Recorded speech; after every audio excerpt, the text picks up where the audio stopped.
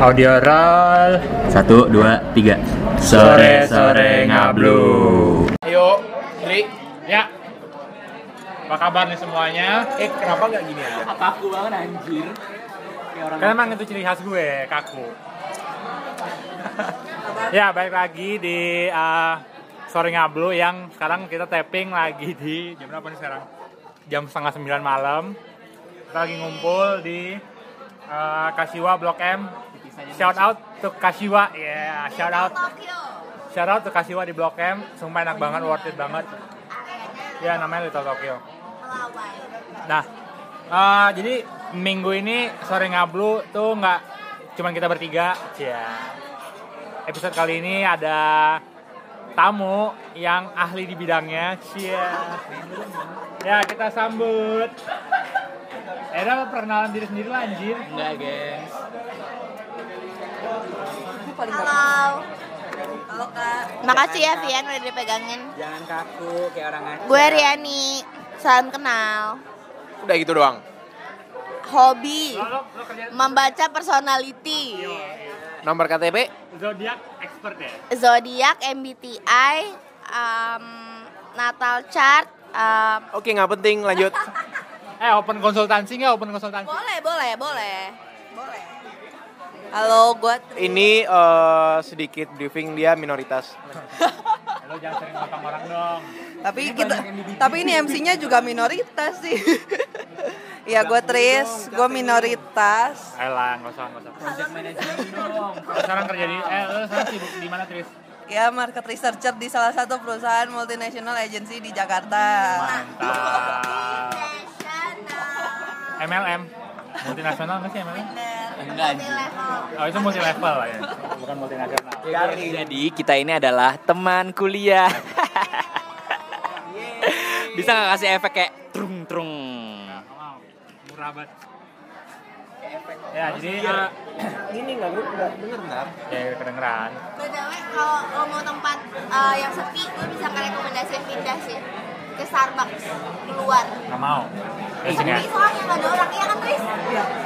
Tapi berangin sih, Rik. Nah, ya udah Soalnya kita di dalamnya. kita episode kali. Ya, begitulah karena kita lagi di restoran, jadi cukup ini ya, ada suara-suara. Bentar, nggak mau Kimochi. Udah tadi udah ngecek. Ike. Dengar. Kayak Irasai rame juga. Tapi dengar nggak omongan kalau kayak gini? Kedengeran. Moshi. Ite. Gila, ini 5 menit isinya masih sampah anjir. Nggak sih anime yang tentakel gitu? Sumpah gue nonton drama di Netflix. Dia kayak sex education. Ya. Itu lagi hits banget cuy. Bagus banget cuy, parah. sumpah. Gua belum nonton tapi Bagus anjing. banget. Ngomong-ngomong tentakel, jadi ada yang kayak dia nggak pernah having sex, tapi dia punya fetishnya tuh dia harus jadi kayak makhluk luar angkasa gitu loh. Wow.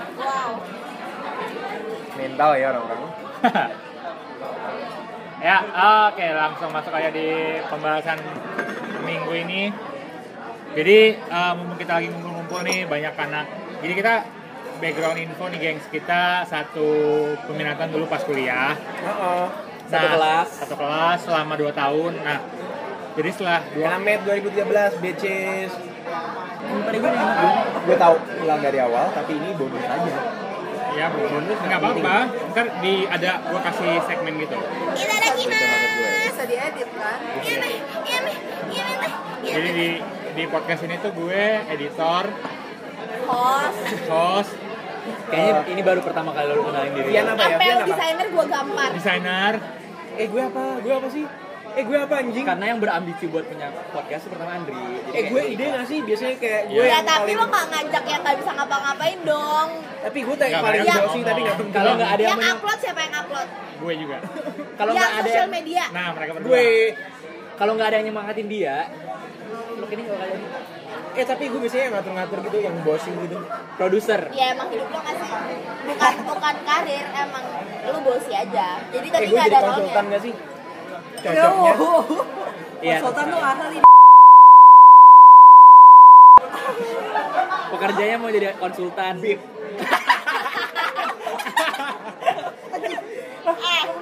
Bip. Gila, bakal lucu Gampang. banget episode ini. Podcast ini gampang. Baik. Ya, jadi karena restorannya waiting list ya, jadi ntar kita mau pindah bentar lagi. Ya udah, bentar ya, kita lanjut lagi ntar.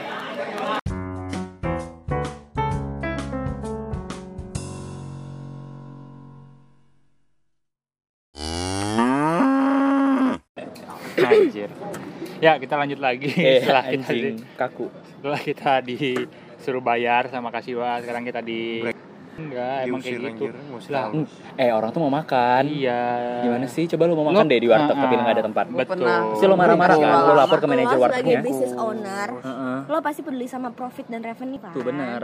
Kalau kita di situ terus kita kayak gitu. menghambat Namanya Vian. dia otak bisnis ya. Bener. Bisnis. Bisnis, Oh. Sekarang Tuh, Vian tuh. apa di bisnis kan? Iya benar. Tuh, Di bip aja ini yang ini.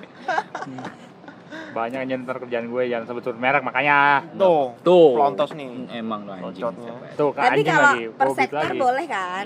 Ya, sektor aja. Tunggal putra, Tapi kayak tunggal sektor putri. gue kayak telekomunikasi, kayak Kan tinggal banyak. dipotong doang katanya. Sel. Lo sendiri yang nyebutin nih anjing. Iya, Indosat ada. Bip. Infrastruktur lah. Telat ngebipnya. IT aja ya. Ya udah. Iya, klien gue juga. Lo- Jangan Enggak. Lo telekomunikasi. BUMN gak sih? Ya. Ya udah BUMN aja. Iya, gampang gak sih? Ya udah, oke. Tapi ada Alfian Dwi nama staff. Dicari BUMN. Nih pakai jangan. Kartu nama ya? Lentong. Ada foto lunya nggak? Ada lah. Lentong. Kartu nama gue nggak ada please. fotonya. Gue nggak punya kartu nama. Kita mah nggak punya Hendri ya. Gue sih punya. Kerja aja. Emang lu jadi asdos ada? Enggak, bukan jadi astos. Jadi apa? Enggak jadi. Lu mau minum ya takut ketawa ya? Ya, Bentar. Ya, nggak balik-balik, kita nggak balik-balik pembahasan. Ya, Ya, mulai aja, sayang. ya Ini mau berantem nih deh. kita balik ke pembahasan malam ini. Bagi rokok. Jadi Tapi daging. banyak banget. Manusia setelah wisuda. Judul anjing, judulnya bagus gak sih? Bagus, tapi di bip Gue biar orang setuju, kayak gue setuju. ini Karena buat manusia, dijadi kan? ini jadiin snippet enggak sih?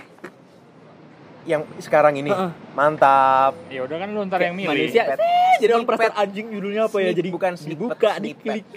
Enggak apa-apa lah snippet. Gimana nih? Bilang meme-nya meme. Ya. Jadi kita udah berapa kita lulus tahun berapa sih? 2000 berapa sih? Ya, gue 2017 bulan Juli.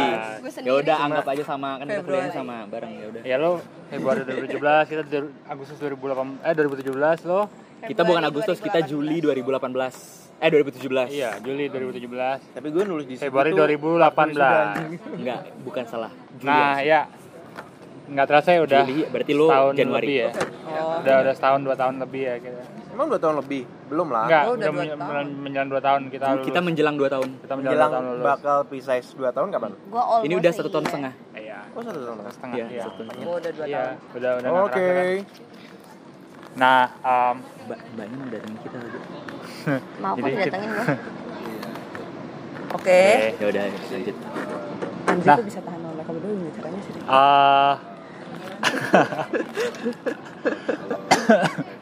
Enggak. Ya, jadi sebenarnya setelah 1 tahun setengah kita lulus tuh sebenarnya banyak hal yang terjadi. Ini bahkan kayak Erlangga baru ketemu Trishani tuh baru sekarang lagi ya. Baru setahun. Kevian juga. Iya, gue juga. Iya, lu baru ketemu Trishani Gue sering sekarang. ketemu Tris. Kalau gua Rian sama Tris sering ketemu ya. Gue tapi sering kok ketemu kalian di Rutgers, gue ketemu lo. Iya. Enggak. Sama Aris sama beda kita occasionnya ketemu di beda. hotel. Gue Bener. gue always try to keep in touch with my friends sih. Oh. Gue anak BSD atau gue juga kok. atau Jaksel sih. Ya demi teman-teman gue bersedia jadi orang Jaksel, Wih. jadi warga Jaksel. Di BSD soalnya gue nggak punya teman. BSD Lu kayak kota musuh fake gitu loh. musuh masyarakat lu ya. Bener. Musuh masyarakat. Public enemy. Ada suara 2 cewek yang baru nih. Udah tadi. Oh, udah. Nggak usah fake. Ini kan lanjutan. Gue lupa. Goblok. Ada dosa. Gue kira siapa anjir siapa Udah anjir. dikenalin. Oke, durasi lanjut, Nggak Bos. usah. Orang tuh bakal dengerin Ngalir tau. aja. Ini masih Ini Ini suara apa kita jam tuh precious. Moyang lo 12. Moyang lo 12 benar. Lanjut. Ya, jadi udah 1,5 tahun lah. Kita kerja juga nggak di Bidang kantor yang yang sama. Ya. Kita juga nggak kerja di bidang yang sama. Tadi Trisani udah bilang dia di market research. Kalau sekarang Vin di mana, Vi? Di BUMN lah. Di BUMN. Namanya Gue di kantor konsultan komunikasi. Erlangga. gue freelance saja bilangnya. Iya. Biar gampang. Jangan lo akademisi nyet. Ini jangan freelance. Udah. Akademisi. Enggak, gue nggak mau dicap sebagai akademisi Ya ya. udah. Ini for the sake of content aja. Biarkan, Enggak, biarkan. jangan kayak gitu. Ya udah, Lebih guys. bagus. Yuk. Ya udah, guys. Itu udah biasa aja. Udah. Akademisi. Ya udah, guys. Ntar Biar kalau ada, biar kami tuh akademisi satu dengerin aja. gue dulu. Iya sih. Dengerin gue dulu. Ya udah, ntar komen aja di Instagram kita. Erlangga tuh pantasnya freelance apa akademisi ya. Akademisi pokoknya. Nah, kalau Riani sekarang baru masuk Social enterprise. social enterprise. Jadi kita punya banyak sekali background. Nah, tapi kita yang menyatukan gitu tuh sebenarnya adalah kita dulu dari jurusan yang sama, tapi pada akhirnya kita kerja yang beda-beda nih. Nah, jadi kalau menurut gue sih kayak Itu baju gue loh. oh iya, itu baju lo ya. Cuma kita nggak punya topping sih malam ini. Lo ambil mau Lanjut. nggak? Ambil. Apa? Kenapa ngomongin siapa? Itu baju gue. Pakai. Ngablu keluarga anjing. Ini kayak udah bukan ngablu lagi, udah tipsi nih ya. Sore malam tipsi. Sebenarnya tipsnya Kayaknya itu rokok gue nggak sih? Gue kupas sebentar. Ngablu tuh lebih levelnya lebih ini daripada tipsi. Oh gitu. Ngablu tuh kan nyebak, ya nggak sih? Nyebak tuh apa? Ngebak maksudnya? Ini bahasa Kediri nggak sih? Nyebak tuh apa? Ngablu enggak ah. Iya, ngablu tuh nyimeng udahan, tipsi itu cuma minum doang. Ngablu tuh nggak jelas Sorry nggak sih? banget, lo Iya, sebagai ngablu warga tuh yang nggak nggak jelas kan mengkonsumsi artinya. nggak usah Ngablu tuh sok-sokan. keabu-abuan. Iya, Oh, benar. sorry. Maaf nih, lo kan Apa sok. tuh? Ntar aja, oke lanjut. Loh nggak apa-apa kan? Ya, Nggak apa-apa. Oh, Omongin aja di sini. Ini Kita forum percaya aja sama Andri. publik. Iya benar. Yang Andi rasa membahayakan kita di-cut. Oh, Iya, ini. ntar kan di bip. cut ya. Nggak mau. Lu nggak percaya sama Andri? Gue males. Gue sih enggak, jangan ada yang percaya Andi bilang males, pasti dia kerjain. Nah, gue setuju. Tahu kan? gitu. Tabiat. Nah, jadi kita sebenarnya pembahasan malam ini tuh kita tipis-tipis aja sih, karena ada teman juga. Jadi kita sebenarnya pengen ngebahas gimana sih lika-liku dan kesan-pesan setelah Dinamika lah. dinamika setelah lulus. Tapi gue percaya sih semuanya pasti enggak, Pak. Jadi gue percaya sih pasti semuanya merasa pasti pada setuju deh kalau gue bilang kayak lebih enak zaman kuliah daripada zaman kerja. Setuju. Jangan gitu ke sini. Suaranya Ya gitu. Gak ada suara. Pakai HP bisa?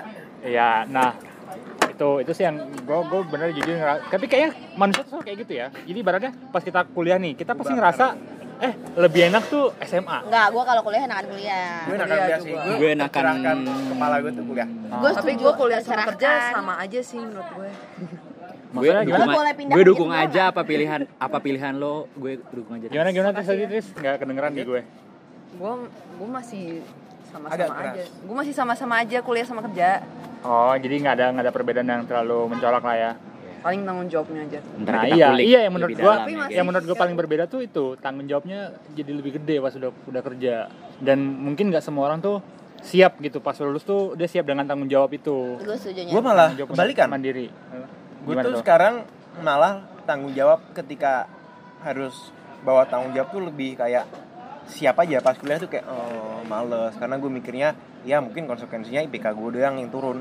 Nah kalau ini kan konsekuensinya kalau lo nggak bawa tanggung jawab tuh kayak gaji lo ini paling minimal tuh gaji lo dikurangin, maksimalnya lo dipecat kan. Jadi kayak Iya. mau nggak mau gue harus tanggung jawab, dan itu kayak tiba-tiba enteng aja. Gue nggak pernah resah karena kerjain nggak ya. Kalau kuliah kan gue sangat mikir Tanggung jawab ke yang kelas gue nggak maksud ya, bukan kerjain. tanggung bikin paper nggak ya. Gue sering bolos. Well, sering Maksudnya ngerjain tanggung Iya. jawab yang gitu gue kan. maksud bukan kerjain Tapi enggak ya sih gitu Yan, sih. lo juga tiap hari telat kan ke kantor. Itu udah bentuk minimal tanggung jawab yang gak lo emban. Tapi semua orang kayak gitu juga. Ya lo kerja jam 8 masuk jam 10 tuh apa maksudnya? 2 jam lo telat. Itu tanggung jawab. Gue mikir kayak gue tanggung jawab udah Tapi ya in udah my gak gue defense, pertanyakan. Gue nggak pernah dikasih kerjaan ketika pagi-pagi karena semua orang lagi kayak Ya in your sarapan defense, gitu loh. tapi menurut gue itu yang lo bilang tanggung jawab, kenapa bekerja lebih harus lebih bertanggung jawab daripada pas kuliah, menurut gue nggak valid. Karena coba deh, kalau lo nggak bertanggung jawab pada saat kuliah, lalu lo kuliah 6 tahun akhirnya nggak kerja, cuy, gimana dong? Gue udah mabuk. Kan lu harus bertanggung jawab at least. Gue yayain dong. Andri mabok Lo tau gak kenapa BUMN bobrok? Orang-orang kayak lu. Setuju gue. Anjir. Ini Jangan tebok. Alfian Dwi. Enggak, coy, Tapi gue yang paling gua- progresif tapi- di ruangan gue. Enggak, Progresif ada, tuh gak ada nggak ada gunanya, yang gitu. Vi. Ada. Oh tak, in my defense. jangan ini dong. Jangan silencing. mansplaining. In Jangan my defense, silencing. gue belajar nggak martial bawa-bawa art. kontol Meki ya, kenapa tiba-tiba lo bawa gituan? Salah Kak Trishan nih. Enggak, itu Jawa Tionghoa, sorry. Ronde satu. Enggak ada hubungan sama Bukan selangkangan. seksis rasis. Apaan sih? Jadi bukan mansplaining tapi ethnic planning. Tapi in my defense lo kalau kerja di social enterprise butuh si progresif. Iya Yes, kalau bitch. social enterprise Kan lu iya, startup, tapi lu ya. BUMN. Ya Lu udah harus coba host fit in dilurusin ke budayanya lah. Sorry, anti banget. Ya udah makanya. Bagus berarti lo bagus. Nah, Makanya lu kenapa mau resign Kenapa lu di BUMN, Vian? Iya Ya makanya gimana itu lagi, salahnya. gue udah daftar apply Banyak banyak tempat, media. ya. Media. Enggak ada yang terima gue anjing. Media. Gue mau precisely. Media ya. Jadi Soalnya lu di sana ya, jadi Iya, ya tapi banyak jadinya kayak pas sekarang tuh Resign dulu setelah gitu. yang Ya carilah. jadi posisi gue kenapa gue bisa bilang setelah kuliah itu justru gue pengen kuliah lagi tuh karena hal-hal kayak gini. Kita tuh melakukan sesuatu yang mungkin kita nggak suka karena ya kita butuh untuk itu. Yes. Itu yang menurut gue kenapa gue bilang kayaknya lebih enak kuliah karena ya di kuliah tuh kita nggak dihadapkan pada pilihan-pilihan yang kayak gini. Kita bisa ngelakuin apa aja. Betul. Dan mungkin kita bisa milih Iya, kerjaan, setuju. Betul. milih kerjaan kan. Nah, cuman memang ya pada akhirnya apa ya kita punya sense of survival. Jadinya ya mau nggak mau selama memang itu nggak, menurut gue sih dari di antara kita kayak belum ada yang kayak melewati batas. Nah, baru mau bahas itu sebenarnya. Apakah kita tuh sebenarnya adalah Enggak, bukan itu anjing. Kehidupan. in Gua a bisa- sense Oh iya benar. in a sense jadinya karena kita tuh masih di tahap yang kita tuh nggak tahu how worth we are, so we do everything for Gue takut disuruh How dapet what? meja sebelah. how worth. Kayak betapa kita tuh nggak tahu betapa berharganya kita. Pada akhirnya kayak Heran ya. How worthy. Harus kok. iya how worthy ya. Makanya gue jadi diem. Boleh nggak apa-apa. Lanjut, Trik. Gitu. Nah itu sih Ya, setuju. in a sense. Tapi ya Pertanyaannya adalah kita tuh ngerasa nggak pas awal-awal kita kerja tuh beneran kayak kita tuh ya udah kerja apa aja yang penting gue kerja, dan itu kayak sama kayak apakah bisa disebut melacurkan diri. diri Ya, diri, dan in a way. pikiran sih. Diri Kenapa as a menurut lo? whole. Ya karena ya kalau tetap mau suci, kayak misalkan gue tetap mau suci, Idealis tetap lah, milih idealis. media, Ah. ya gue bakal freelance terus dan gue bakal nggak bisa ngapa-ngapain maksud gue karena ya sorry nih, money can buy happiness, tapi kayak lo kalau nggak punya money lo nggak bisa ngapa-ngapain coy. Ini Ariana Grande Seven Rings. Ini ada di Betul. liriknya, sumpah. Gue Apa setuju tuh? sama. Memang orang dibilang memang benar uang tuh nggak bisa beli kebahagiaan, tapi Tanpa uang. tapi orang-orang yang ngomong gitu tuh nggak punya uang sehingga dia nggak bisa beli Ya kebahagiaan. bener banget. Ya Ya. Tapi in a way benar sih menurut gue. Tapi Ya nggak. Ya. Itu ya sih. kayak gue freelance juga kan dari keluar terus-terusan. Maksudnya gue sempat di Berbagai kantor organisasi. ya, Oh, di ya. NGO, masuk kantor kan 9-17. Tapi pas keluar Kerja jadi di mana? 9-17, 9-18 masuk Kak. 9 Ada, jam 9 jadi balik Dia jam beneran. 17. Dia beneran Ada, balik bisa? 17. Jadi gue jam 17. makan siangnya dihitung kerja. Ya. jam makan siang kenapa? Hitung kerja. Nah, 9-17. Ini pada 917 9 itu to 917 5 ada dulu. lagunya. Gue 9 to 5 tuh 8 to BUMN 5. aja. gue Lu 9 apa? to 5. 8 to 2 5. to 5. Tapi Salah ada lagu pilihannya udah tuh emang dipotong. either 8 to 5 atau 9 to 6. Tapi kenapa orang Tapi taunya 9 to 5 traditionally ya? itu 9 to 5. Iya ya, kenapa ya? Iya ya. Tapi Ada itu lagu nggak- tahun Sebuah 70 pertanyaan tuh. gitu. tapi nggak di-apply. Enggak Ya karena teraplikasi. sekarang Kecuali di tempat kita lo. butuh lebih banyak duit. Soalnya Nah, tapi nih gue belum selesai nih. Tapi at the end, walaupun kata Fen kan tadi kalau freelance enak bisa tidak menggadaikan diri lo, idealisme lo. Tapi gue freelance juga tetap menggadaikan idealisme gue. Gue nyari freelance kayak yang gak sesuai dengan passion gue demi dapat uang. Karena at the end kan gue tetap butuh uang kan walaupun gue kerja freelance. Menurut gue at the end memang dikembaliin ke orang masing-masing sih. Ini Dia tuh petani bekerja ngapain buat sih? apa? Lu ya petani anjir. Buruh tani. intinya kalau dalam gue- cari uang ya pasti apa ya tadi kayak Gimana? menggadaikan diri lu juga maksudnya In a kayak way apa ya? pasti ada yang dikompromiin lah Iya, maksudnya. iya, iya. Nggak benar-benar bisa 100% apa yang benar-benar lu suka. Gue tuh gitu. paling ngerasa bullshit aja setiap ada orang pengen full on idealism tuh kayak nggak bisa. Pasti at one point, at many points lu bakal Dan mengkompromikan itu untuk dapat duit. Karena let's face it, kalau lu mau full on idealisme itu tuh nggak semarketable itu aja untuk Iya, iya, iya. Well, tapi bertahan menurut hidup. gue sih sebenarnya bukan perihal lo menggadaikan diri lo ya, cuma karena to begin with idealism kita tuh nggak ada yang menjejak gitu loh. Gimana tuh nggak ada yang menjejak? Maksudnya ketika lo di kampus lo ditawarkan sebuah imajinasi gitu loh tentang idealisme itu seperti apa. Iya. Tapi at the end of the day idealism semata gitu loh, sebuah ide, sebuah kerangka Gua berpikir gitu loh. Ketika di kuliah tuh kita kayak we live in a bubble gitu masih. Iya, tapi menurut gue make sense karena waktu kuliah kita memang ditawarkan imajinasi aja. Cuma poinnya adalah ketika lo udah lulus pertanggungjawabannya mau seperti apa. Ya menurut gue semua jurusan pasti ditawarkan imajinasi lah, humas. Iya. Oh kayak gini.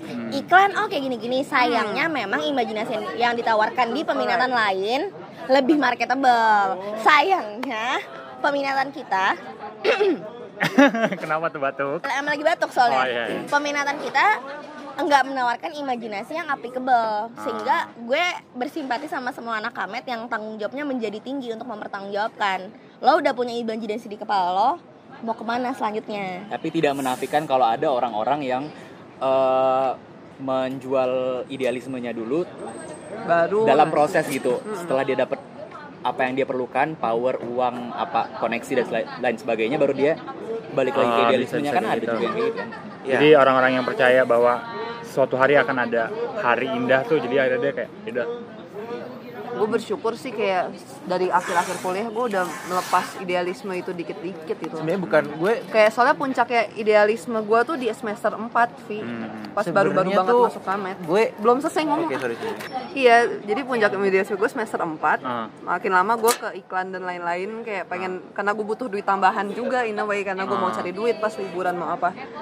Jadi ya udah, ketika gue masuk kerja mungkin standar yang gue taruh ke kerjaan gue dan dalam menerapkan idealisme itu tuh nggak setinggi teman-teman kamet lainnya. Jadi tapi ya gue rasa semua orang bakal ada masanya menurunkan itu sedikit-sedikit sih, dan orang yang bertahan di akhir dengan jumlah yang paling banyak menurut gue itu yang admirable. Admirable ya. Gue tuh sebenarnya mikirnya ketika kita bilang idealisme itu kayak kita menuju satu bayangan yang sama, yaitu menjadi malaikat yang suci, nggak ada dosa. Padahal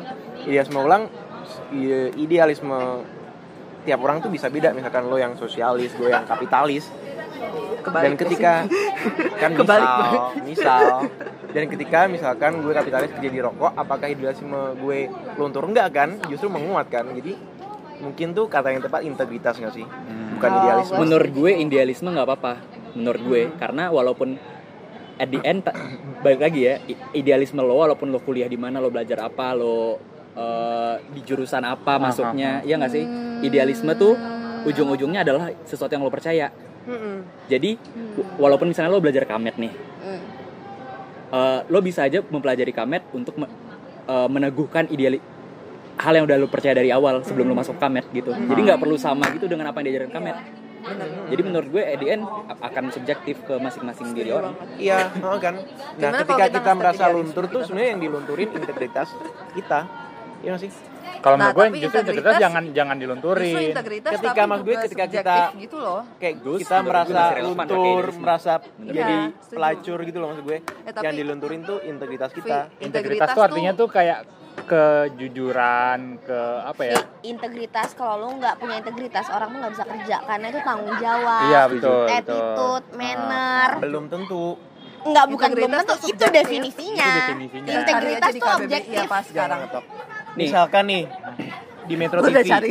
Gue idealisme. Oh. Misal kalau gue Oh, enggak, ini keterima di bukan misal kalau gue keterima di argumen gue. Nah, misal. integritas gue bakal luntur karena jurnalis nggak boleh memihak dan jurnalis harus independen kan. Sedangkan anteknya Jokowi. Nah itu maksud gue. Kita nggak Integritas ngomongin gue luntur. integritas industri ya, integritas pribadi.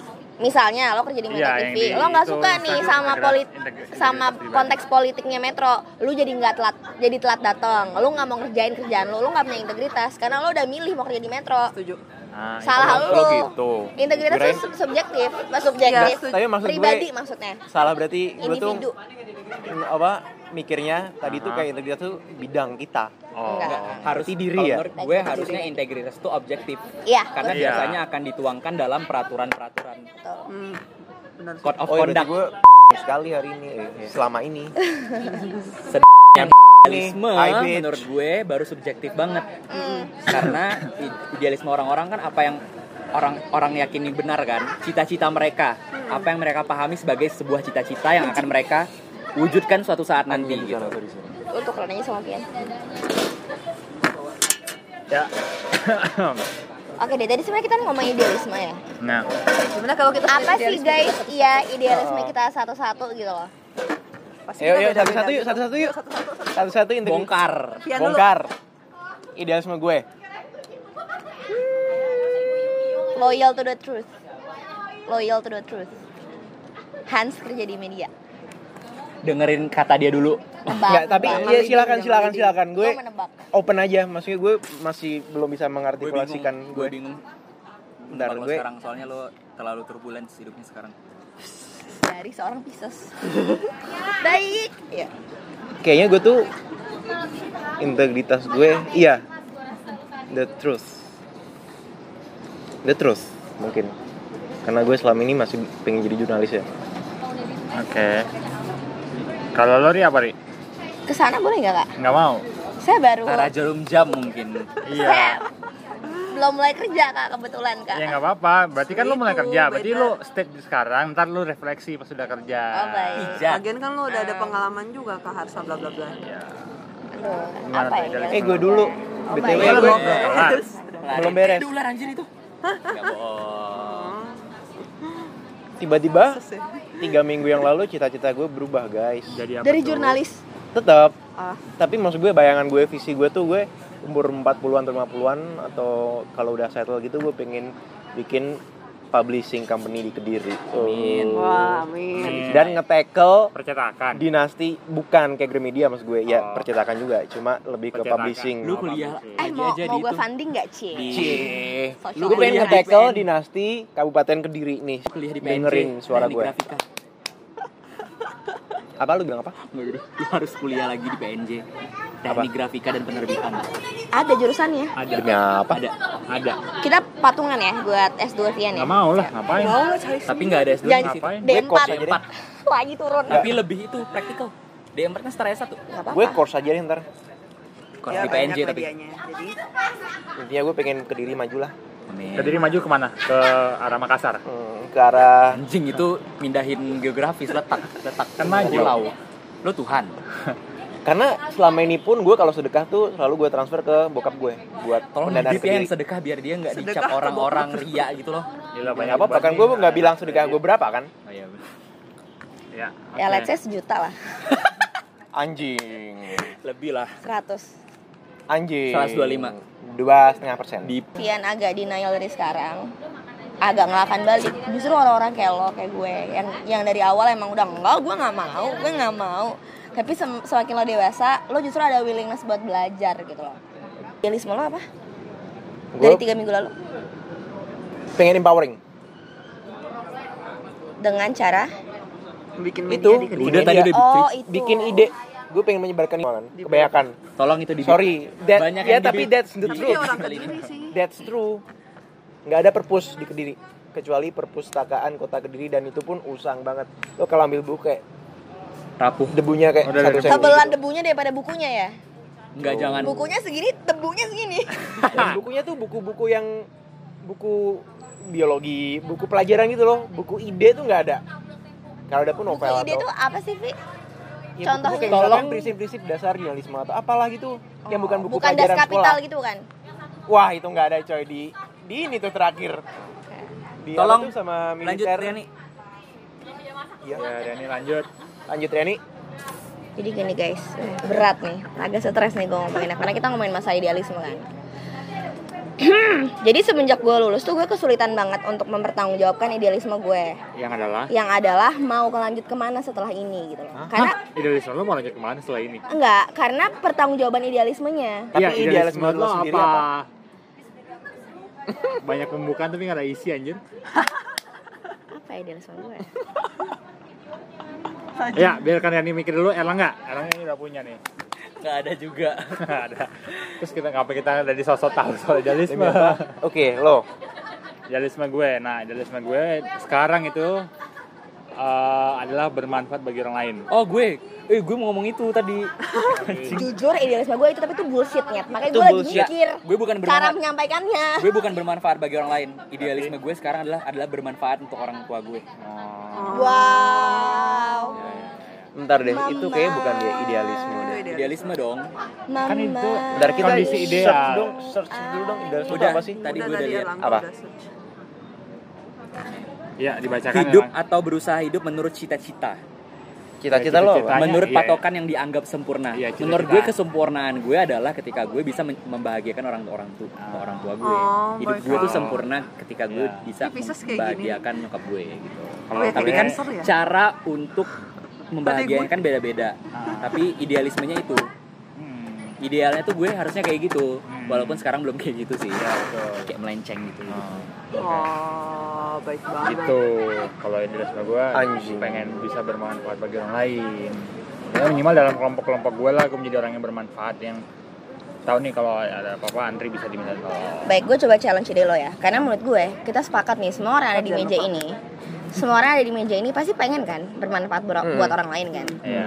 Cuma pada akhirnya gimana caranya? caranya? Iya, menurut Iya. gue itu bentuk pertanggungjawaban idealisme kita. Aha. Kita jadi tanggung jawab ketika sebuah value yang baik, Pasti kita berguna. tahu cara mencapai ke sana. Karena kan gampang ya Kak ngomong pengen berguna bagi orang lain ya. Iya. Tapi yang susah itu tahu caranya gimana, and at the end of the day do it gitu. Iya. Dan takarannya seberapa? Berguna tuh. How? Boleh gue dulu gak? Gue udah tahu Iya. soal. Oh, gimana baik. caranya lo? Gue udah tahu, gue akan mengajar. Akademisi. Gue akan ngajar. Karena gue percaya nggak ada orang yang bodoh di dunia ini. Ini gue udah berkali-kali bilang ke Vian ya, atau ke Andri. Gue tuh Iya. percaya nggak ada yang bodoh. Yang ada tuh Males. bukan malas. Bukan malas. Dia tahu duluan dan nggak tahu duluan.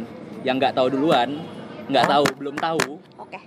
Dia dibilang orang lain bodoh. Padahal dia belum tahu kan bisa banyak alasan Betul, kenapa dia belum betul. tahu. Akses, Mhm.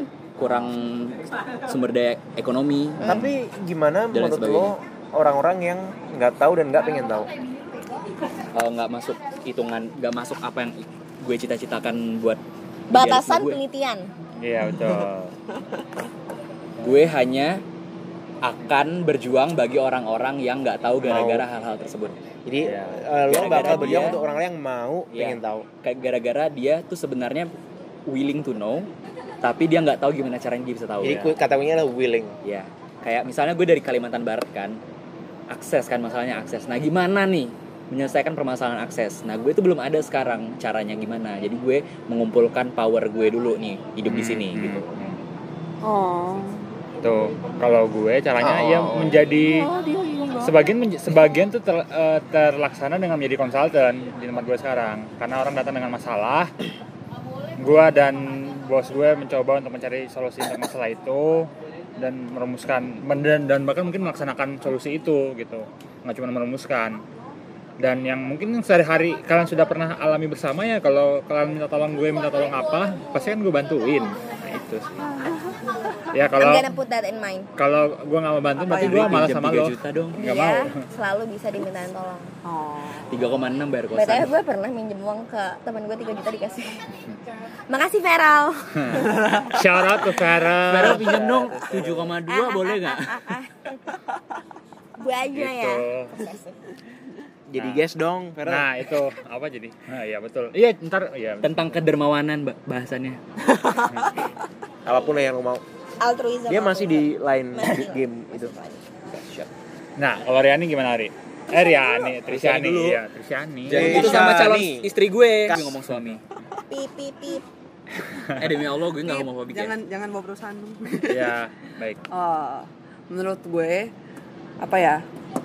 kita tuh tinggal di suatu sistem yang udah gak bakal bisa lo bongkar segimananya gitu loh. Kayak the best you can do is to fit in your role and make it better, tapi sebatas kemampuan lo dan sebatas kesejahteraan hidup lo pribadi juga gitu loh. Nggak dipaksain gitu ya? Nggak dipaksain. Kita tahu semua orang juga butuh sejahtera gitu loh. Kayak sebenarnya yang paling sebenarnya kayak gimana ya?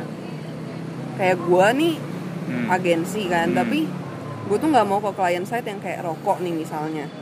Itu ya karena gue tahu, karena itu ya udah karena gue padahal Trishani sudah ditawarkan untuk kerja di rokok. Hebat loh. Demi apa? Di mana? Ada Di lah. Pajan, Bang. Ada lah. Mau anjir. Di mana?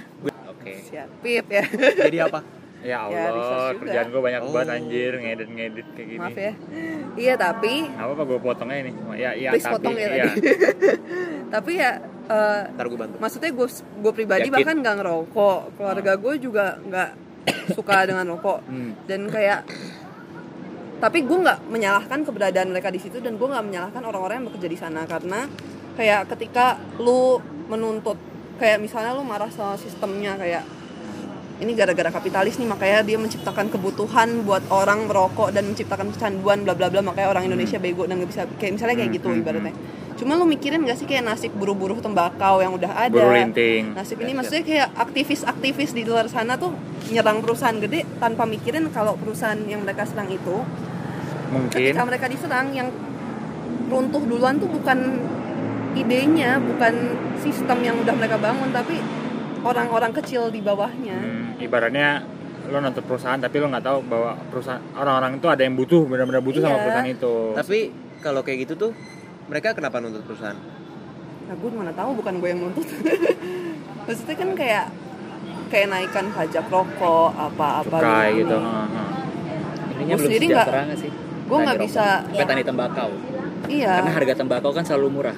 Dan Basically seluruh petani di dunia ini nggak sih nggak sejahtera? dan setahu Iya. gue, Kecuali setahu kopi. gue itu apa Iya, emang ya? kayak Kopi sejahtera. pemerintah. Tapi ini gue mungkin banget salah ya. Iya. Cemil. Setahu gue pemerintah kayak ngasih regulasi buat perusahaan-perusahaan lokal asing buat nge-keep petani-petani tembakau di Indonesia. Jadi kayak lo mesti tetap punya kretek. Rokok kretek kan adanya dari Indonesia doang kan. Jadi lo mesti tetap punya kretek untuk menjaga pekerjaan itu. Jadi kalau lo nggak mau membantu petani-petani kretek kita ya mereka nggak bakal dikasih izin. Karena perusahaan rokok yang terbesar yang asalnya sendiri dari Indonesia. Kayak kretek kan nemuin begitu. Makanya jadi kayak udah susah lah maksudnya ketika emang suatu sistem itu bisa dibongkar. Pertama, pertumpahan darahnya bakal banyak. Kedua, idenya bakal remain yang orang yang paling atas gak bakal kena apa-apa kecuali meninggal sendiri. Oh, jadi baik. Tapi anaknya masih ada, ininya masih kayak ya udah kayak semuanya udah. Ya, understand. Bokap gue nanam cengkeh BTW. Jadi kayak apa yang bisa Barusan gue banget. lakukan di tengah Ya, tahun dunia ini, yang gitu tahun kemarin. kayak kita sedebu doang gitu loh. Oh. Ya udah yang bisa gue lakukan adalah kalau emang gue merasa bersalah karena mendukung industrinya ya charity kayak bantuin kayak Ya, nyumbang itu. di mana atau apa ya udah yang within my ini maksudnya kan gue juga perlu menyejahterakan orang tua gue punya mimpi juga yang mau gue capai dengan uang kayak gak bisa. Gue lagi proses mendaftar rokok. Ini inilah dia Mary Trishani. Menurut gue itu tidak melanggar idealisme gue. I am possible nih, sesi I am possible bersama Mary Trishani. Baik. Aduh. Mary Trishani. Langsung nama lengkap gue. Mary Riana. Mary Trishani.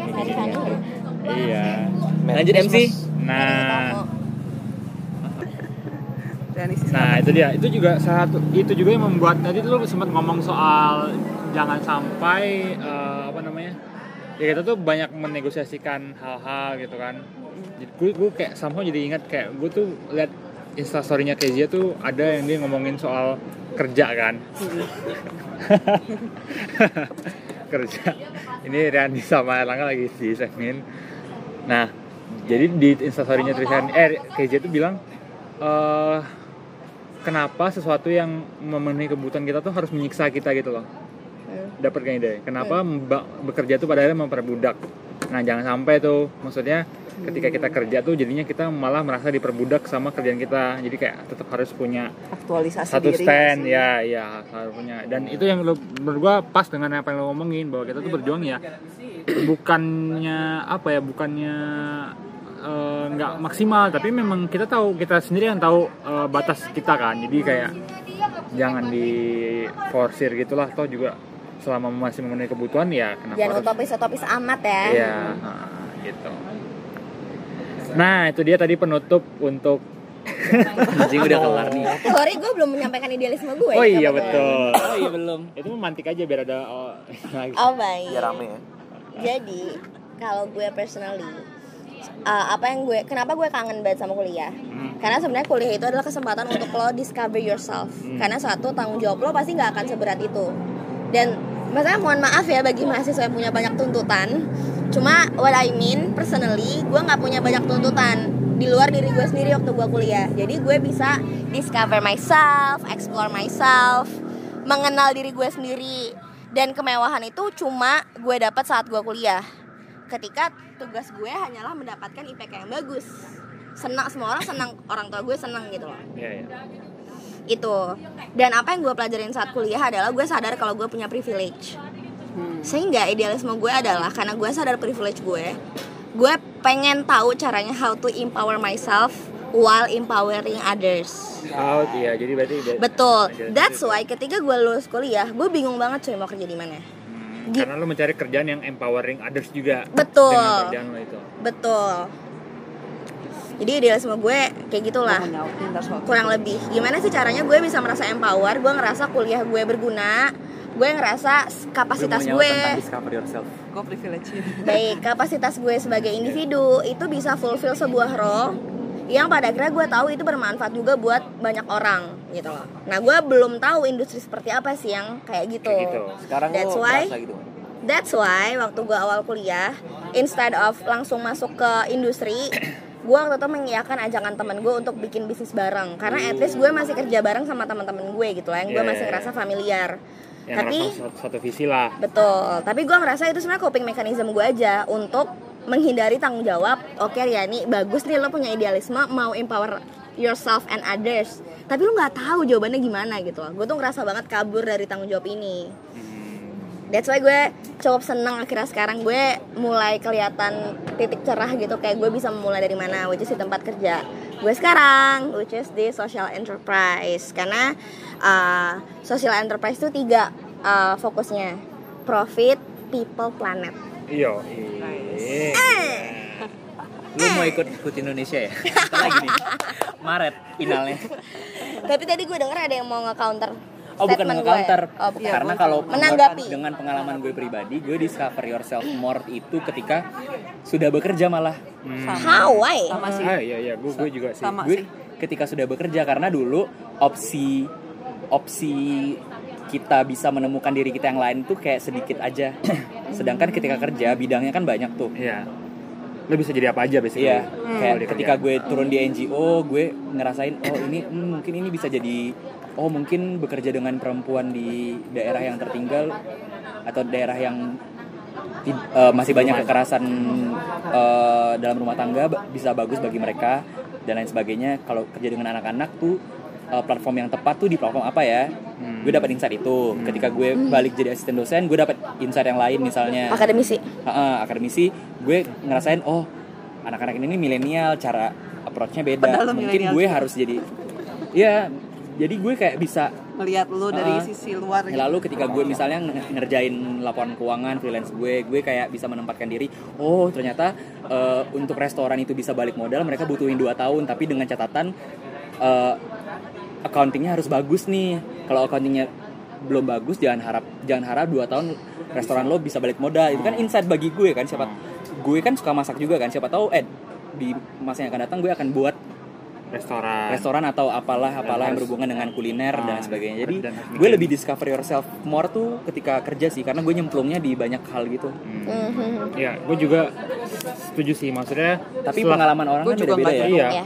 Karena gue merasa kayak pas di kuliah tuh jadinya kayak lu tuh hidup di laboratorium. Kalau lo ibaratnya di penangkaran lah, kayak di kebun binatang. Nah kalau lo udah kerja tuh kayak beneran lo dilepas ke hutan liar, jadi kayak lo harus cari cara lo untuk survive sendiri, yang mungkin nggak harus sama kayak orang lain, yang mungkin nggak harus memenuhi apa yang selama ini masyarakat kasih tahu ke lo, ajarkan ke lo, nilai yang di keluarga. Mungkin lo harus menemukan diri lo sendiri, jadinya lo tahu nih, lo membentuk diri lo sendiri gitu. Lo tahu gue tuh bahagia pas kapan ya, oh gue akan bahagia, jadinya gue makan itu biar gue bahagia, atau gue efektif kerja kayak gimana ya, oh jadi pas lo kerja lo tahu jadinya. Sebenarnya kalau lo kuliah kan kayak tugasnya ya udahlah, paling nggak apa namanya, nggak, paling juga nggak, kalau di kerjanya jelek paling juga nilai, dan nilai pun sebenarnya kan kayak banyak komponennya. Minimal kalau lo kerja satu kesalahan kan berarti performance secara keseluruhan kan. Nah, kayak gitu sih. Skopnya gede, impactnya ke banyak orang. Iya. Kalau tadi bilang Kalau gue sebenarnya mau gue tanggapin privilege. Gue tanggapin dulu ya.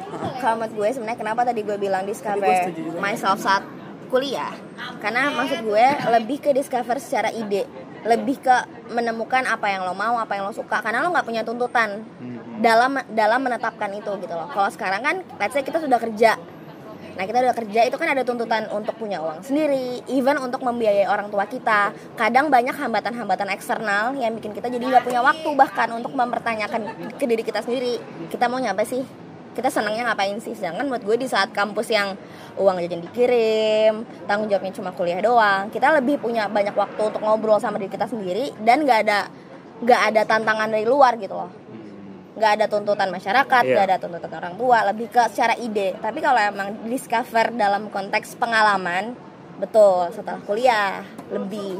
Kalau gue malah ever discovering, gue selalu discover gitu. Wow. Kalau kuliah gue ide itu jelas banget. Nah, tapi setelah kuliah pas kerja tuh gue malah discover tentang Apa? kehidupan. gue juga kehidupan kuliah. Gue kayak mulai Meaning gue of merasa, life gitu ya. Gue merasa pas gue masih dependen ke orang tua gue tuh kayak ya udah duit mah Di zona habil, nyaman. kalau habis Minta. minta Zona nyaman kan, minta, zona nyaman. zona nyaman banget, dan kayak Sembilu yang suzu. nggak ada konflik gitu gue. Ada konflik paling mikir doang. Nah tapi kalau sekarang tuh kayak oh ternyata hidup kayak gini ya. Gue kadang suka ngeliatin orang yang kayak orang susah gitu, kayak lebih bisa menempatkan diri ke kehidupan orang lain. Dan gue sekarang malah seneng banget dengar cerita, ngobrol sama orang asing. Sama Gujek sih selalu. Oh, jadi lu dapat Kalau perspektifnya mereka. bapaknya mulutnya nggak bau jigong, gue selalu ngobrol. Karena emang banyak yang bau banget, gue kayak oke. Tapi kalau nggak bau tuh gue selalu pakai jalan masker sih, ngobrol jadi aja, nggak karena bauan. gue suka cerita orang-orang sekarang. Oke. Lo gimana? Oh, tadi mau menanggapi kan? Privilege ya. Nggak tentang privilege privilege kan yang lo mau Iya. komentari. Soalnya menurut gue kita dapat channel yang banyak sih sebagai mahasiswa Universitas Indonesia. Ini maksudnya kita bisa berpikir kritis dan lain-lain, belajar ke kiri-kirian tuh semuanya gara-gara privilege aja gitu loh. Dan semua orang yang bisa memperjuangkan itu tuh pada dasarnya punya privilege, entah itu modal kapital, entah itu modal duit, entah modal apa gitu. Cuma karena itu keluar dari orang yang privilege dan tidak banyak, dan karena mereka juga kesulitan untuk menurunkan ide-idenya ke orang-orang yang tidak privilege, baik dalam hal penerimaan ideologi. Maksudnya mereka nggak nerima juga, mereka nggak ini, mereka udah terlalu ke custom sama yang bawah. Jadi itu bakal stay di situ-situ aja gitu loh. Segala bentuk, mungkin nggak segala bentuk, cuma kayak most of the thing that privilege left kids says ini. Seberapa banyak sih lo bisa melawan sistem gitu loh, kayak cuma bubble kecil aja gitu, komunitas apa, emang sih di situ starting pointnya. Maaf ya, ini jadi nariknya beda nih sama. Emang di situ sih starting pointnya, tapi kayak balik lagi orang-orang privilege yang bisa mempertahankan idealismenya pada kuliah ini ketika ingin membuat impact besar, yang mesti menurunkan privilege mereka dan bikin gimana caranya supaya yang mereka ngerti ini diterima sama orang-orang yang nggak privilege, even buat tahu atau terbuka sama hal-hal itu dan paham-paham yang di luar yang mereka diajar. Itu lu ngomongin mahasiswa, spesifik ngomongin mahasiswa kiri, bukan orang kiri. Mahasiswa sih sana, menurut gue kita kebuka di situ perspektif itu privilege yang mungkin yang kita semua dapetin setelah belajar kamet. Jadi itu salah satu, bagi gue pribadi itu salah satu yang bukan mind blowing maksudnya membuka mata aja gitu kan. Opening the horizon. Dan kayak nggak semua orang punya itu. Dan nggak semua orang punya kesempatan Scanning buat the horizon kalau scanning ya benar. Dan nggak semua orang punya privilege yang sama loh buat terbuka mata itu. Ini karena kita kebetulan aja ada di lingkungan Kamet dengan akademisi, dosen-dosennya juga ngerti dan lain-lain. Tapi kayak ketika lo mau bikin activism of some sort lawan sistem yang udah ada, ya lo harus bisa nurunin privilege itu ke ya gitu. Tapi menurut gue dalam bentuk kontribusi positif ke masyarakat, gue nggak setuju kalau misalnya harus selalu berdampak, impactnya gede dan harus selalu ke masyarakat bawah gitu. Let's say kita kasih contoh Kezia nih. Menurut gue, Kezia kan privilege in a sense of dia bisa melakukan apa yang dia mau gitu kan. Menurut gue dengan ekonomi maksudnya. Dan modal secara general lah. Banyak. Gue sebenarnya ngerasa Kezia sudah cukup kok berkontribusi menjadi seniman. Dia Dalam menulis, itu porsi dia. Dan Dan balik gue lagi ke sistem yang gue bilang tadi. Dan gue nggak nuntut Kezia untuk kayak meningkatkan literasi di Indonesia, enggak. Dia jadi seniman dan dia menulis aja menurut gue udah cukup gitu loh. Dan gue juga punya teman yang bisa dibilang influencer gitu, means dia dapat pendapatan dari situ sehingga dia bisa kerja di Komnas yang gajinya nggak seberapa. Gitu loh. Jadi maksud gue privilege itu ngasih lo keleluasaan untuk mengerjakan yang lo suka gitu. Karena padahal privilege itu mengkompensasi apa yang nggak diberikan, apa yang nggak di cover oleh ketika lo melakukan hal yang lo suka gitu. Betul. Tapi balik lagi semuanya kan jadi kayak udah within their role aja nggak sih, Rik? Maksudnya ini maksudnya kenapa gue tarik ke situ adalah ke idealisme gue tadi soal ada sistem gede di sini yang udah nggak bisa kita apa-apain gitu loh. Jadi kayak orang-orang yang di bagian sistem yang ini somehow berperan dalam perannya mereka dan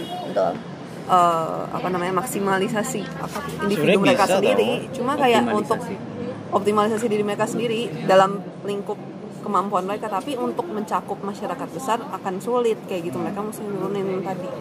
Bisa sih kalau lo kudeta atau bikin referendum. Abolish system. Tapi ya kayak gitu juga sistemnya bakal idenya dan orang-orang teratas itu bakal tersentuh. Tapi jangan lupa ngomongin elit ya, bukan establishment. Tapi jangan lupa kan ini juga menurut gue part of discover yourself gitu loh, ketika lo dihadapkan untuk menurunkan idealisme atau nggak menurunkan idealisme. Kayak tadi di tataran ide kan memang kita terbentuknya banyak di kuliah, tapi medan perang kita tuh bukan pas kuliah kan, tapi pas udah keluar dari kuliah. Nah lo apakah lo akan menurunkan idealisme lo atau tetap di idealisme lo adalah bagaimana lo menghadapi medan perang ini tadi, menghadapi permasalahan aslinya dari dunia nyata. Jadi udah beneran tataran ide clash sama realita. Oke. Gue kan banyak ya temenan sama so-called anak kiri gitu ya. Ya gue bisa bilang Coba sedikit jelasin tentang anak kiri dong biar kayak pendengar kita. Baik, anak kiri itu kan agak condong ke nilai-nilai kemasyarakatan kolektif gitu ya. Kalau kanan bisa Kak? Sosialisme, bisa anarkisme, bisa komunisme, dan isme-isme lain yang intinya lebih ke well-being masyarakat secara umum. Kalau kanan itu biasanya lebih ke individualisasi, individual, privatisasi. Nanti kalau mau ditambahin boleh, kalau mau diperbaiki. Cuma gue banyak lah temenan sama orang-orang yang familiar sama narasi kiri, sering berbicara tentang masyarakat secara umum dan adil harusnya seperti apa. Cuma gue bisa bilang kok teman-teman gue banyak yang bisa dibilang anak kiri ini, idealisme mereka tuh bullshit gitu loh. Karena idealismenya nggak bisa dipraktikan gitu loh. Maksudnya kalau tadi Trishani ngomong itu tipikal anak kiri yang kayak mau meruntuhkan sistem, nggak ada Kak yang bisa ngeruntuhin sistem tuh nggak ada. Kecuali lo mau nangkepin orang-orang terus lo kudeta nggak ada gitu loh. Jadi sebenarnya gue juga nggak suka kalau misalnya idealisme anak kiri gitu loh, yang sebenarnya harusnya nggak kayak gitu, tapi diasosiasikan dengan runtuhnya sebuah sistem. Karena banyak kok yang punya idealisme tapi lebih pragmatis gitu loh. Nggak pragmatis, lebih realistis lah.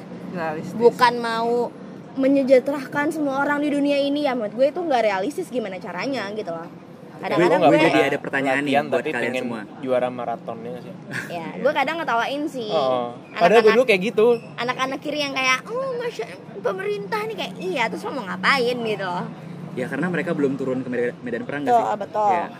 Nah, gue jadi ada punya pertanyaan nih buat kalian semua. Ini kan kita bahas tentang idealisme, tentang bagaimana di kuliah dulu ternyata ada yang prefer kuliah, ada yang prefer kerja, ada yang menganggap nggak ada bedanya. Kalau menurut kalian sendiri, apa yang harus paling minimal tuh apa yang harus dipersiapkan sama anak-anak, walaupun kita baru keluar dari kuliah bentar ya, tapi apa minimal yang harus dipersiapkan oleh calon-calon sarjana nih?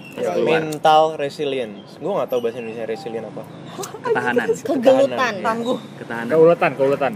Resilience tuh kayak lo Ulet, jatuh kan? Mantul bangkit lagi. Ya, Nah iya, soalnya kalau lo Bukan ulet. emang Ketahanan. punya lo yang pengen kayak idealisme lo sangat grand, dan lo ketika ke dunia, ke realitas ternyata gue privilege banget bla bla, ya udah jatuh aja. Kayak maksud Trisani kan gitu kan, orang yang menara gading pas kuliah terus tiba-tiba di dunia realitas dia langsung kayak jatuh, ternyata dunia beda banget ya pas gue kuliah. Ya udah, berarti lo jatuh aja, abis itu lo bangkit lagi. Jadi gue nggak suka Trisani yang sangat pesimistis gitu. Dia tuh kayak nggak, kayak lo ngeliat film tuh Trisani tuh masih setengah jam tapi udah oke, kelar filmnya. Padahal film tuh belum kredit, belum selesai gitu loh. Gue ngerasa pandangan lo tuh pandangannya belum selesai. Padahal manusia tuh ulet, manusia tuh kayak elastis gitu loh. Dinamis, elastis. Ya, jadi apapun. punya Komen sikap karet. resilience. Luffy. Lo harus ngeliat itu, Tris. Nah masalahnya gue tuh nggak relate sama orang-orang yang kayak gitu, Vi. Makanya gue cuma ngeliat dari kacamata orang luar yang jujur gue juga punya privilege. Gue maksudnya gue kuliah dan kerja itu nyambung, terus nyambungan gue dapat aktualisasi diri juga di kerja sesuai idealisme gue. Jadi kayak gue tuh nggak bisa connect sama, nggak perlu effort yang ekstra untuk relate sama teman-teman gue yang idealismenya susah masuk atau kayak ini, maksudnya kayak yang nggak mau mengkompromiskan kompromis idealisme mereka ke tempat kerja kayak gitu. Makanya gue ngelihatnya nggak sampai selesai karena gue belum tahu endingnya mereka kayak apa. Ya, betul. Sekarang teman-teman gue yang kayak gitu masih discovering themselves. Proses lah menurut gua discovering proses, iya kan? discovering yourself tuh nggak pernah berhenti. Iya, makanya Kalau ada tadi kan hal-hal ever baru, discovering iya. kan kita. Iya. Nah sementara kalau gue lurus-lurus aja. Begitu sih, makanya gue Nah, lanjut deh. kalau gue udah Lanjut punya di Trisani contoh aja. Gimana sih? kalau gue udah punya contoh end credit scene-nya atau gue bisa see how the story unfolds, gue nggak menutup kemungkinan pandangan gue berubah. Gue akan memberikan cara gimana untuk bisa jadi orang idealisme yang bertanggung jawab ya. Jadi sebenarnya ini contoh yang bagus ya. gue cukup admire teman-teman gue yang punya idealisme, karena menurut gue nggak semua orang seberani itu dan Iya, gue juga admire kok. mau itu untuk nggak cuma mikirin dia sendiri. Karena jujur menurut gue ketika gue lulus gitu ya, semudah itu loh untuk gabung ke kapitalisme. Bukan semudah in a sense lo bakal masuk anyway, tapi sebenarnya pintunya banyak. Let's say kayak lo buka Kaliber, lo buka LinkedIn, lo buka, itu pasti kerjaan korporat kapitalis semua gitu loh. Dan sehingga lo tuh nggak usah mikir, kayak tinggal gue klik gitu loh. Cuma yang susah itu adalah lo nyari kerja yang bisa mempertanggungjawabkan idealisme lo itu. Tempatnya tuh nggak di mana-mana gitu loh. Dan sebenarnya yang gue pengen sampaikan gitu, misalnya ke orang-orang idealisme terutama yang masih kuliah, gue pengen mereka tuh put extra time untuk mencari tahu tempat mana sih, karena sebenarnya banyak ruang-ruang sosial. Vian misalnya di narasi 65 dia nemu pintunya, sehingga kita 65 anjing. Iya 65 aja kan banyak kan, lo nggak cuma di satu tempat aja kan dalam narasi 65. Cuma Vian nemu gitu loh. Gue bisa berkontribusi secara nyata tentang narasi 65 gitu loh. Nah, gue pengen orang-orang kayak Vian take time untuk research, untuk cari tahu idealisme lo disalurkan kemana. Kayak misalnya gue kemarin baru tahu temen gue ada yang kerja di Fasham. Membangun perubahan. Ya, we are making agribusiness smarter, simpler, and more sustainable, let's say. Cuma kalau gue nyari tempat-tempat kayak gini tuh nggak banyak di open job di Kaliber. Iya, banyak banget tempat yang lo harus nyari, lo harus email sendiri gitu loh. Nah, maksud gue apa yang mesti dilakukan ya lo riset. Idealisme lo tuh bukan berarti bullshit, bukan berarti utopis, bukan berarti nggak bisa direalisasikan. Ada, tapi lo mesti nyari. Lo harus jatuh bangun. Iya, dan gue tuh It takes me like a year untuk bisa nemuin tempat kerja gue yang tentang social enterprise gitu, karena gak ada di mana-mana gitu loh. Dan gue udah capek, aduh ada nggak sih tempat kayak gini? Dan ketika gue nyari lah baru gue nemu. Kalau gue nggak nyari, gue cuma akan marah-marah. Mana sih kayaknya nggak ada di tempat yang bisa gue membantu orang. padahal ada tapi gue nggak nyari aja. Gue tuh pengen banget lo bikin thread tentang tempat-tempat yang sebenarnya lo bisa kerja di situ. Orang kan kalau bikin thread di Twitter kayak kafe yang mesti lo kunjungi, hotel-hotel murah. Nah gue pengen ngasih tau kayak tempat kerja yang in a way bisa empowering others gitu. Gue pengen banget sih bikin thread karena banyak yang nyerah karena nggak nemu padahal ada di luar sana gitu loh. Bagi yang idealisme seperti itu ya, gue cuman mau ngasih catatan dikit bahwa narasi kali ini bukan kayak orang baik itu adalah mereka yang kerja harus untuk empowering other. Enggak, maksud ini tadi si Riani cuma ngasih contoh kalau lo punya idealisme seperti itu, maka cari tempat yang bisa mengakomodasi idealisme lo. Tapi kalau lo emang suka uang ya cari tidak apa-apa, itu nggak salah gitu. Kalau lo suka uang, satu hal yang harus lo pelajari adalah menambahkan dari Vian tadi, lo harus resilience dan lo harus juga coachable sih. Harus mau dikatain kalau memang salah tuh coachable, trainable. Karena orang-orang tuh kebanyakan pas gua ngobrol-ngobrol sama beberapa banting BTW resilience gue baru tahu. Iya, sama trainable. Bisa dilatih, bisa dikasih tahu, bisa diarahin, nggak batu, nggak sotoy. Iya, betul kan? Karena orang-orang tuh pas nyari gue nunggu Vian ngaku kerja, dia juga sih enggak ngaku. Iya, gue udah gini. Nyari pekerja, nyari rekrutmen itu ya yang dilihat tuh yang ulet sama yang bisa dikasih tahu, bisa di-train, bisa di-coach. Kalau lo memang suka duit ya itu caranya. Karena pas lo lulus tuh lo nggak di hadapan industri tuh lo nggak ada pendidikan lo tuh tidak serta-merta mencerminkan kualitas skill yang punya lo milikin. Setuju banget. Gue. Latar belakang pendidikan lo, nama kampus lo, kuliah lo apa, selama kuliah lo ngapain, itu tuh nggak berimplikasi secara langsung pada skill yang lo milikin sehingga orang tuh ngerekrut lo. Orang ngerekrut lo karena satu dia ngeliat lo cocok apa enggak sama perusahaan. Yang kedua dia ngeliat lo tuh bisa di-train apa enggak. Kalau lo nggak bisa di-train, udah nggak mungkin. Mau lo udah juara apa, tapi kalau memang lo nggak bisa di-train orangnya, lo nggak bisa di-coach, ya udah orang nggak akan ngambil lo gitu. Kalau menurut lo Trix apa hal minimal yang perlu dilakukan? Gue mirip banget sih sama Andri advice-nya karena toh gue ngelihat yang di bawah-bawah gue banyak kok yang latar belakangnya nggak kamet. Di bawah-bawah lo maksudnya? Junior ya. Maksudnya junior di kantor, maksud gue kayak banyak kok yang latar belakangnya bahkan nggak belajar kual atau kuan sama sekali. Dan kayak gue yang pas kuliah belajar penelitian itu juga nggak sesignifikan itu. Iya. Nilai lebihnya kayak Di industri ya? Iya, yang dilihat meskipun yang dikerjain sebenarnya sama, gue kayak PTK aja sebenarnya. Iya. Cuman di hadapan industri itu mungkin nggak langsung menyasar apa yang dibutuhin sama industri.